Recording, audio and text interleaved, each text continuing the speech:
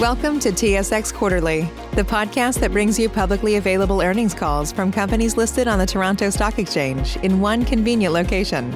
Gone are the days of looking through confusing websites. You'll find the important information right here. Enjoy the call.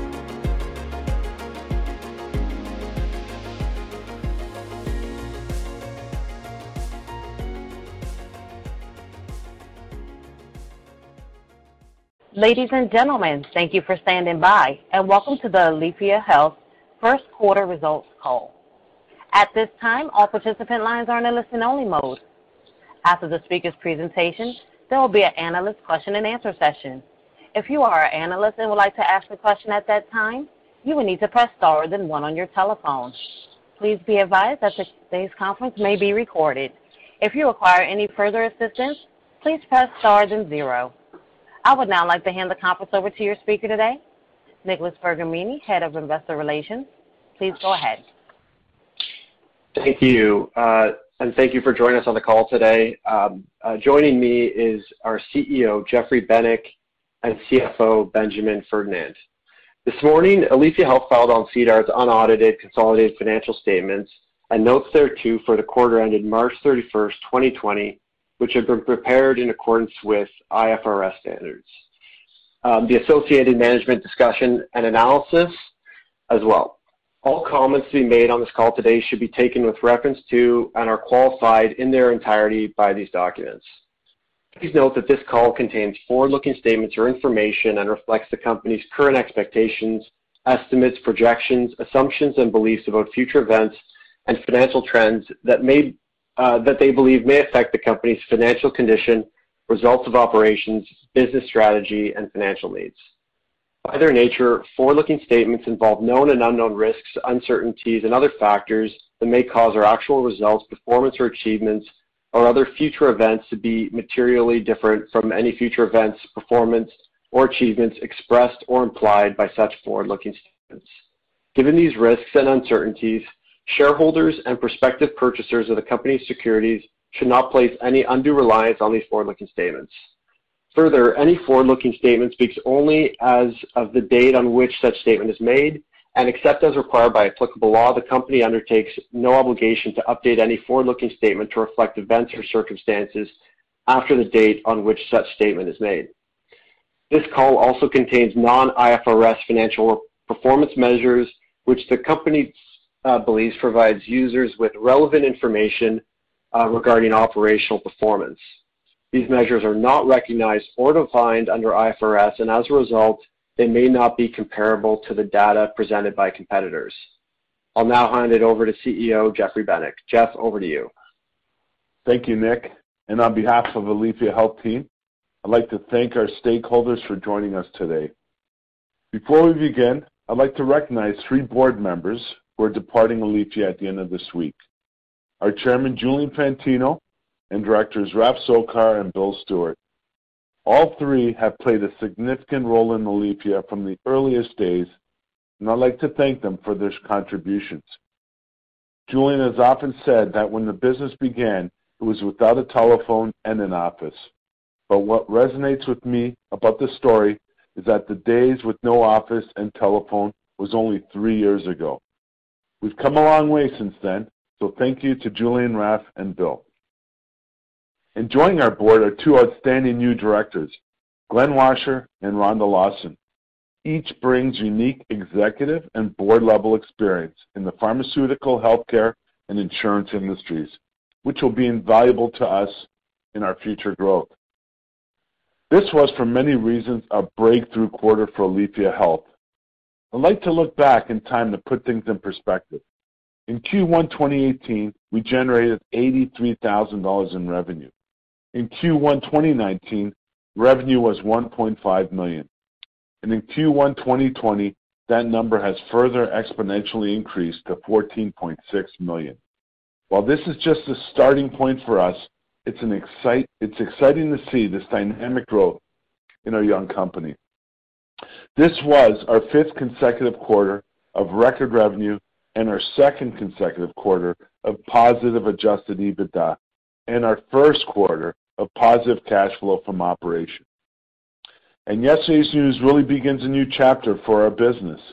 Over the last 18 months, we've been simultaneously building out 3 unique production facilities. In the last 2 months, we received the necessary licenses for all of them. Our team has done a great job in removing the license roadblocks. Now it's all about execution. This quarter really speaks to the power of our low-cost cultivation advantage. Our gross margin on cannabis revenue was 85%, which is, we believe, the best among the best in the industry. While many of our peers operate expensive, oversized greenhouses, we used our second mover advantage to accelerate our growth through outdoor cultivation. We look forward to building on the 13,000 kilograms produced on 13 acres in 2019. But that's only one side of the coin. Our goal has always been to couple low-cost cultivation with high-margin value-added production at large scale. We've only seen the tip of the iceberg in our potential in that regard, but we've turned the corner with the license of our Paris Phase 2 expansion, which is by far our most important facility.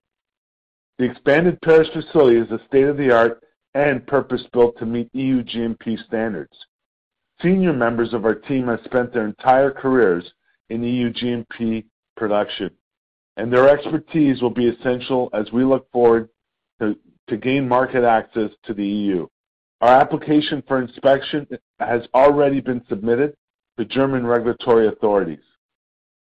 On the more near-term horizon, Paris allows us to rapidly scale up the extraction, production, and packaging of our existing product portfolio, while bringing new products to the market.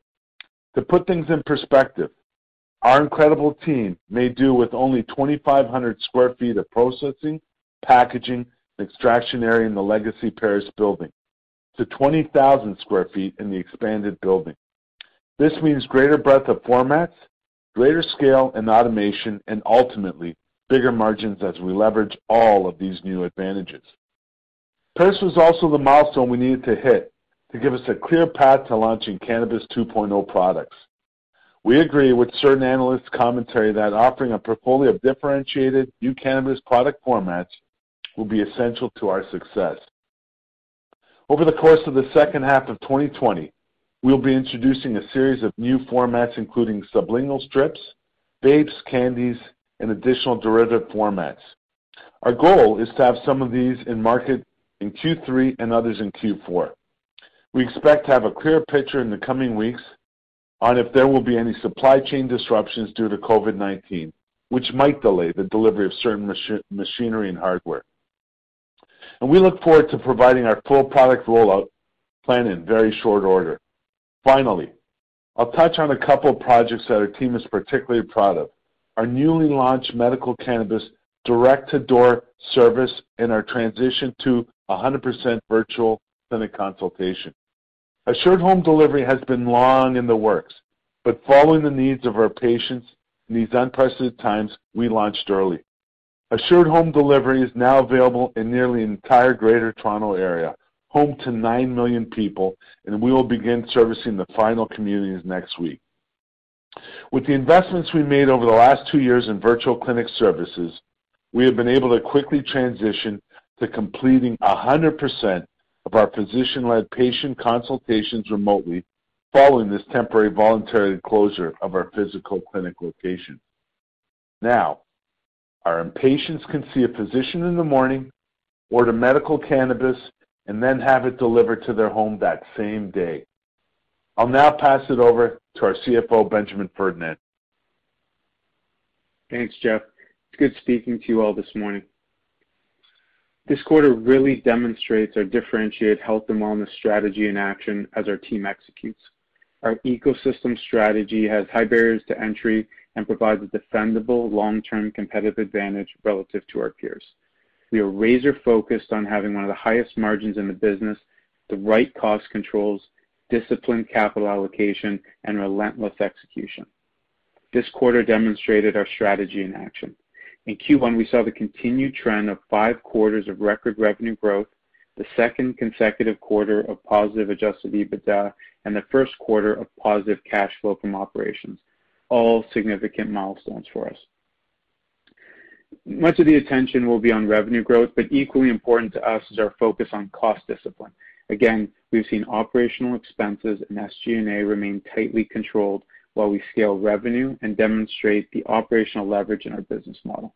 Our team believes that we must continue to do more with less. Now we will look to the income statement.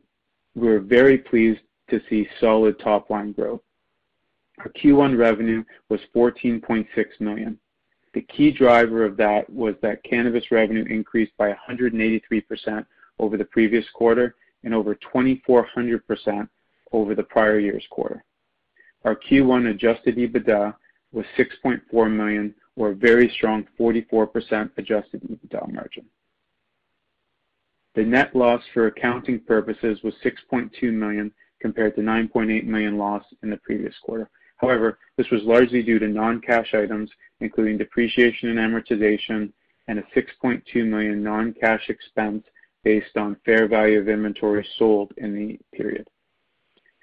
For those not as familiar with IFRS, this is not an inventory write-down. This recognizes the fact that there was an increase in value to the cannabis crop while the crop was still growing, then balances out as an expense when the corresponding portion of the crop is sold. Next, I'll turn to our balance sheet. On Monday, we announced a bought deal offering that, upon closing, will add an additional $13 million to our cash position. We said that in Q4 we would prioritize non-dilutive financing, but we had a great opportunity to raise capital in a very difficult global economic environment, so we took advantage of the opportunity. We view this moderately sized capital raise as very prudent. It provides us with substantial security during a time of global economic uncertainty, along with the ability to take advantage of growth opportunities should they arise.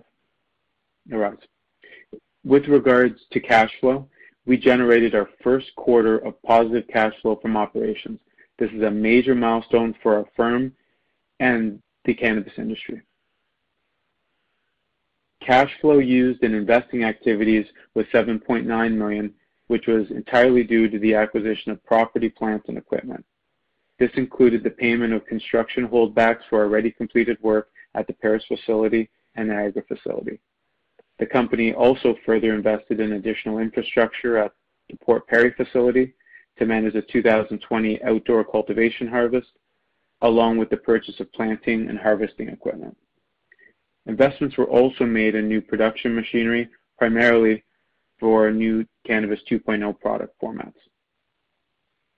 With regards to capital expenditures going forward, the figure will be lower in Q2 compared to Q1. Our remaining capital expenditures for the year will be focused on machinery and equipment for outdoor harvest and 2.0 products. Next, we'll look at cannabis segments. Our medical cannabis revenue declined by 21%, but this was due to a decline in international sales. They're included in our medical cannabis revenue segment. With regards to Canadian medical cannabis sales, they remained flat quarter over quarter. As we previously guided in our Q4 earnings, we had some substantial supply challenges that led to inventory shortages for top-selling medical SKUs at the beginning of the year. I'm happy to report that since March, these SKUs are all back in stock, and we have strong inventory of medical cannabis products. The result was our best ever medical cannabis sales month in March, followed by an even stronger April and another new record. On another positive note, in the medical space, our active registered patients increased to 11,000 at quarter's end and surpassed 12,000 just yesterday. This is an increase of over 1,000 patients in just 6 weeks, a strong validation of our business model from our patients in challenging times. Our adult use revenue increased, although not at the same pace as our overall cannabis sales growth. Part of this was due to us ramping up inventory for adult use, and we are now in the process of building out adult use inventory. We will soon be launching one of the most competitively priced, high-quality, high-value CBD oils available in Canada through our adult use distribution network. However, with very low-cost outdoor cannabis as input material, our margins on these products should remain strong. Operator, over to you. Thank you. As a reminder, if you are an analyst and would like to ask a question at this time, please press star then 1 on your telephone. Again, that is star then 1 if you would like to ask a question. Our first question comes from the line of Graham Krindler with 8 Capital. Your line is now open. Yeah, hi, good morning, and thanks for taking my questions. I just wanted to start off with respect to either on a top line or a kilogram basis. Would you be able to provide what the split was there in the segments in terms of medical, adult use, and wholesale?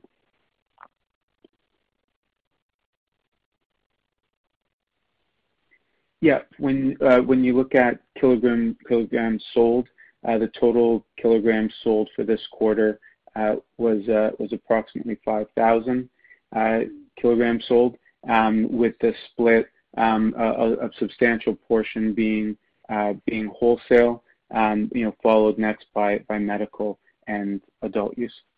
We can follow up with the specific details.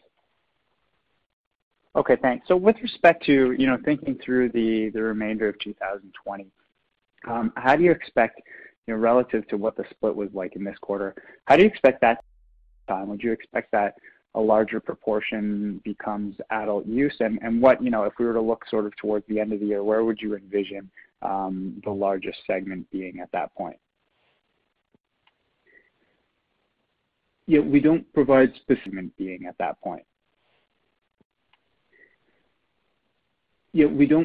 specific guidance, but what we can say is, when we think about our medical division, it continues to ramp up as we have inventory, and as we highlighted, our patient growth remains strong, and we balance our medical and adult use segments with our wholesale business. And as you've seen with our execution last year on outdoor, and as we expect to have this year, we will have a large opportunity to have a significant amount of product from outdoor, and we will be opportunistically looking to the key thing being putting those sales revenues through our medical, international, and adult use. But there will be an opportunity for us to sell wholesale based on discussions that we're having and what we're seeing in the market. So I don't have a specific split, but we will do what we can to maximize the revenue profit potential for our shareholders.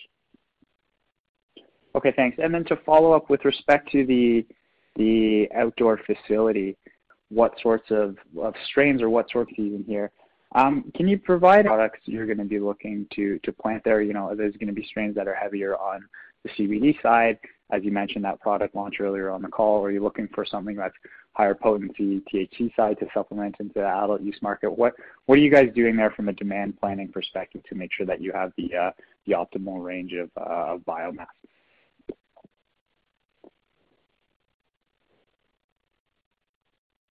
So we've really taken a lot of lessons from our playbook last year in terms of outdoor, in terms of strains. And as everyone knows, we had a really successful outdoor harvest in 2019, and we've taken a lot of that data to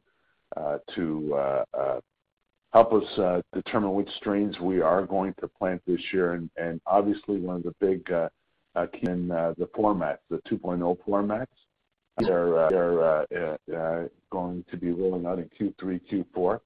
So, we're obviously there'll be 3 kind of formats. There'll be a high THC, a high CBD, and obviously a balanced. And in terms of distribution right now, as Ben mentioned, we are looking at a number of wholesale opportunities as well as our medical channel. So typically with medical, the balanced and the CBD are strong contributors to that. And also with our 2.0 formats, THC will play a big role in that as well. So in terms of the distribution, we again, to Ben's point, we don't give guidance, but I could tell you it'd be a cross section of all three strains. Okay, thanks. And then my final question here, as Paris, the phase 2 there begins to ramp up, and you're going to launch some products into the second half of the year. Are you expecting any sort of initial margin headwind as you work through the first couple batches of those products, and how might that differ from sort of the traditional margins you're seeing on your derivative products? Thanks. Yeah, that's a good question. I think because it'll be, we're going to be very focused on investing the resources in 2.0, to align with the revenue. So, and as the ramp up will be at a reasonable pace, we don't expect there to be significant margin decreases thanks to 2.0. That said, there could be some, but our focus is we're going to have a balanced portfolio where we'll have the goal of a good margin profile across all.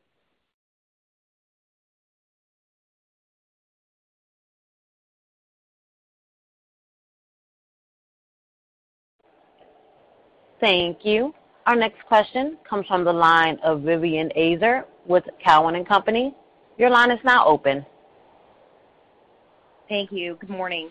In terms of the patient growth that you saw in the quarter, can you comment on how trends have evolved subsequent to the quarter, to the extent that there is any kind of discernible impact, positive or negative from COVID? Thanks.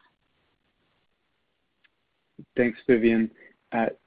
For us, our business model has always been dynamic and prepared for scenarios like this. So our business model has physical clinics, but we've also been working on virtual clinics and virtual doctor consultations for 2 years now. So for us, as we recognize the impacts of COVID becoming more severe, we proactively did not allow any physical meetings with our doctors or coming into our clinics. So we switched within 24 hours to 100% virtual, and we did not miss a beat. And as you highlighted, over the past 6 weeks, our model has continued to demonstrate our ability to execute with over 4,000 patient visits and over 1,000 new patients that have come through. So our business model has executed very well and has played very well into the global market turbulence. Hey, I'd like to add to that as well, Vivian. So our assured home delivery is really a game changer. It's convenient and it's contactless. So I just want to walk you through our process, right? So a patient now can be seen, heard, and scripted at 9 a.m., registered by 10, and have their delivery the same day. And we think that that's not only convenient but also contactless in this environment of unprecedented time with COVID. And ultimately, we think it's a game changer. And as we continue to build out our logistics capability, we're going to be able to offer this service 24/7. No matter what time of the day, what time of the night, we will be being able to offer this service. That's great. Thank you for that incremental color. And then just to follow up on that, and it's a little bit in line with Graham's question earlier, but given how successful you've been in transitioning to contactless patient engagement, relative to kind of your pre-COVID expectations entering the year, are you more constructive on the potential for the business mix to skew towards medical than you were pre-COVID? Thanks. So we think that there's a tremendous amount of value and a tremendous amount of opportunity still in the medical channel. And we think that within the regulatory challenges of adult use and the convenience that has truly still been an inconvenience in adult use to the slow rollout and deployment of retail stores. We truly believe that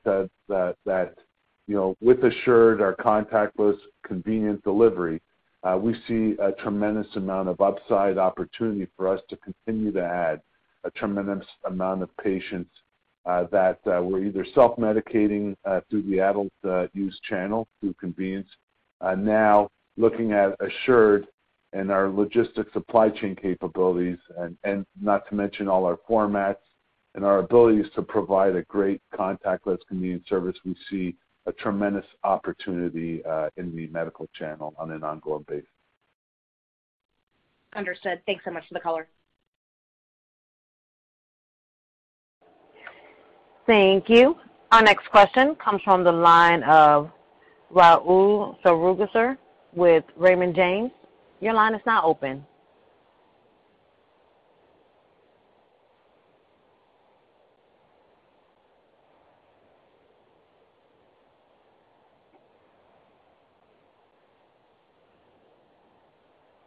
Rahul, if your line is on mute, please unmute your line. Sorry about that. Thank you for that. I apologize. Good morning. Thank you so much for taking my question, Jen. So my question's somewhat philosophical. Given Aleafia's dominance in the medical channel, and of course, given the cost of goods, and potential for dominance in the wholesale channel, my question really is around Cannabis 2.0. We're seeing in the early days here that even some of the most well-developed producers are struggling with cost of goods. And given that your strategy is primarily to work with external partners and external IP, how do you see this fitting in with your broader philosophy of being a medical-focused producer with real advantages in 2 of the 3 primary channels, and maintaining those margins in those channels as compared to what may be compressed margins in Cannabis 2.0 for yourself? That's a great question, Rahul. So now that we have our Paris facility licensed, the clock has really begun ticking on bringing new products to the market. Our focus will be on health and wellness tailored formats, but we intend to bring these to both the medical and adult use markets. So look, it's too early to give exact timelines, but that sometimes we'll be looking to do over the next coming weeks. But for starters, we'll be focusing on vapes, sublingual strips, and candies. But we expect there will be more, but we're not ready to announce that yet. We've been preparing for months with equipment ordered, formulations complete, and have built a large inventory of cannabis extracts to be used and input material of new formats and immediate use in the new facility. And now it's time for execution. And ultimately, in terms of our formulations, licensing agreements that we have, we truly save money and time. And a second mover advantage, we always talk about this rule, but we are really not reinventing the wheel. We are becoming, asset light, asset smart in terms of execution, and really looking at, the first movers picking up on some of the mistakes that they made, and in terms of investment, in terms of time, and unfortunately some of the regulatory hurdles that are unplanned for. And in this environment, I can tell you from experience is that it really depends on how fast you can pivot if you are a first mover. So being second mover, you get to learn from the mistakes, and ultimately it translates into saving of time and money. When you have low input material like we do from our outdoor grow, it really gives us a strong competitive advantage in market on the shelf. So as an example, a 10 ml serving of chocolate for us, our biggest cost, unfortunately, now will be packaging. And so, when packaging is trying to solve for, not input material and format, I think that's a great problem to have. And some of the IP that through our relationships with our Flying High brands that we're going to be rolling out, I think people will see how in market we can be very, very competitive and maintain very, very strong margins. Great. Thank you for that color. And then just as a quick follow-up, one thing we have been seeing is that wholesale markets, while they're somewhat still quite volatile, are starting to stabilize a bit, and represent some sort of buffer for some of the lowest cost producers, particularly as adult use sales also are continue to be quite volatile. how do you see your customers shaping up in terms of wholesale? Are they primarily other LPs? Are they primarily extractors? And sort of how do you foresee the durability of your revenue in the wholesale channel? So for our business model, it kind of goes back to basic economics, and we view as having a key strength as having the lowest cost. And what we're able to do there is we can leverage that as we work with our partners at scale and pricing. So we are very confident and in our business model, which provides us the flexibility to work with any of our partners, as we've already demonstrated, with high quality product, consistent product at scale, so that our partners know exactly what they're going to get at a price that makes sense. So as the wholesale market evolves, we view ourselves as very well positioned in any way it goes to be able to partner with our partners in any way that works for them, and that could be extractors, it could be other licensed producers, it could be a lot of the players that want to get out of this space because their cost structures are just too high and it's not sustainable. We stand with our cost structure, ready to take market share and really provide a strong partner, for those that want to work with us. And Ben, I'd like to add to that as well, Rahul. This is a scale operation. So 86 acres is, potentially over 100,000 kilograms based on our results of last year. So this is large scale. We're not, growing, 100 kilogram batches. We're talking about, hundreds of 100,000 kilogram scale, which is really attractive to someone that's running a scale business that will need scale product API to be able to formulate, standardize, and continue down the path of some of their formats. Great, Jeff, Ben, and Nick, thanks so much for taking my questions. I'll follow it off there. Thank you. This concludes today's question and answer session. I would now like to turn the call back to Jeff Bennett for closing remarks. Yes, thank you, operator, and thank you to everyone for joining us. We're excited about the future. And on behalf of the Aleafia Health team, wishing you all the best to you and your families. Thank you.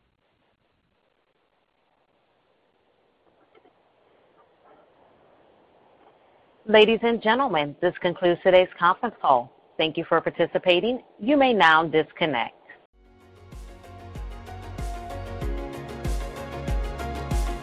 Thank you for listening to TSX Quarterly. If you enjoyed the cast, remember to leave a good rating. And remember, for any additional inquiries, please consult the company's investor relations section on their website. See you next time.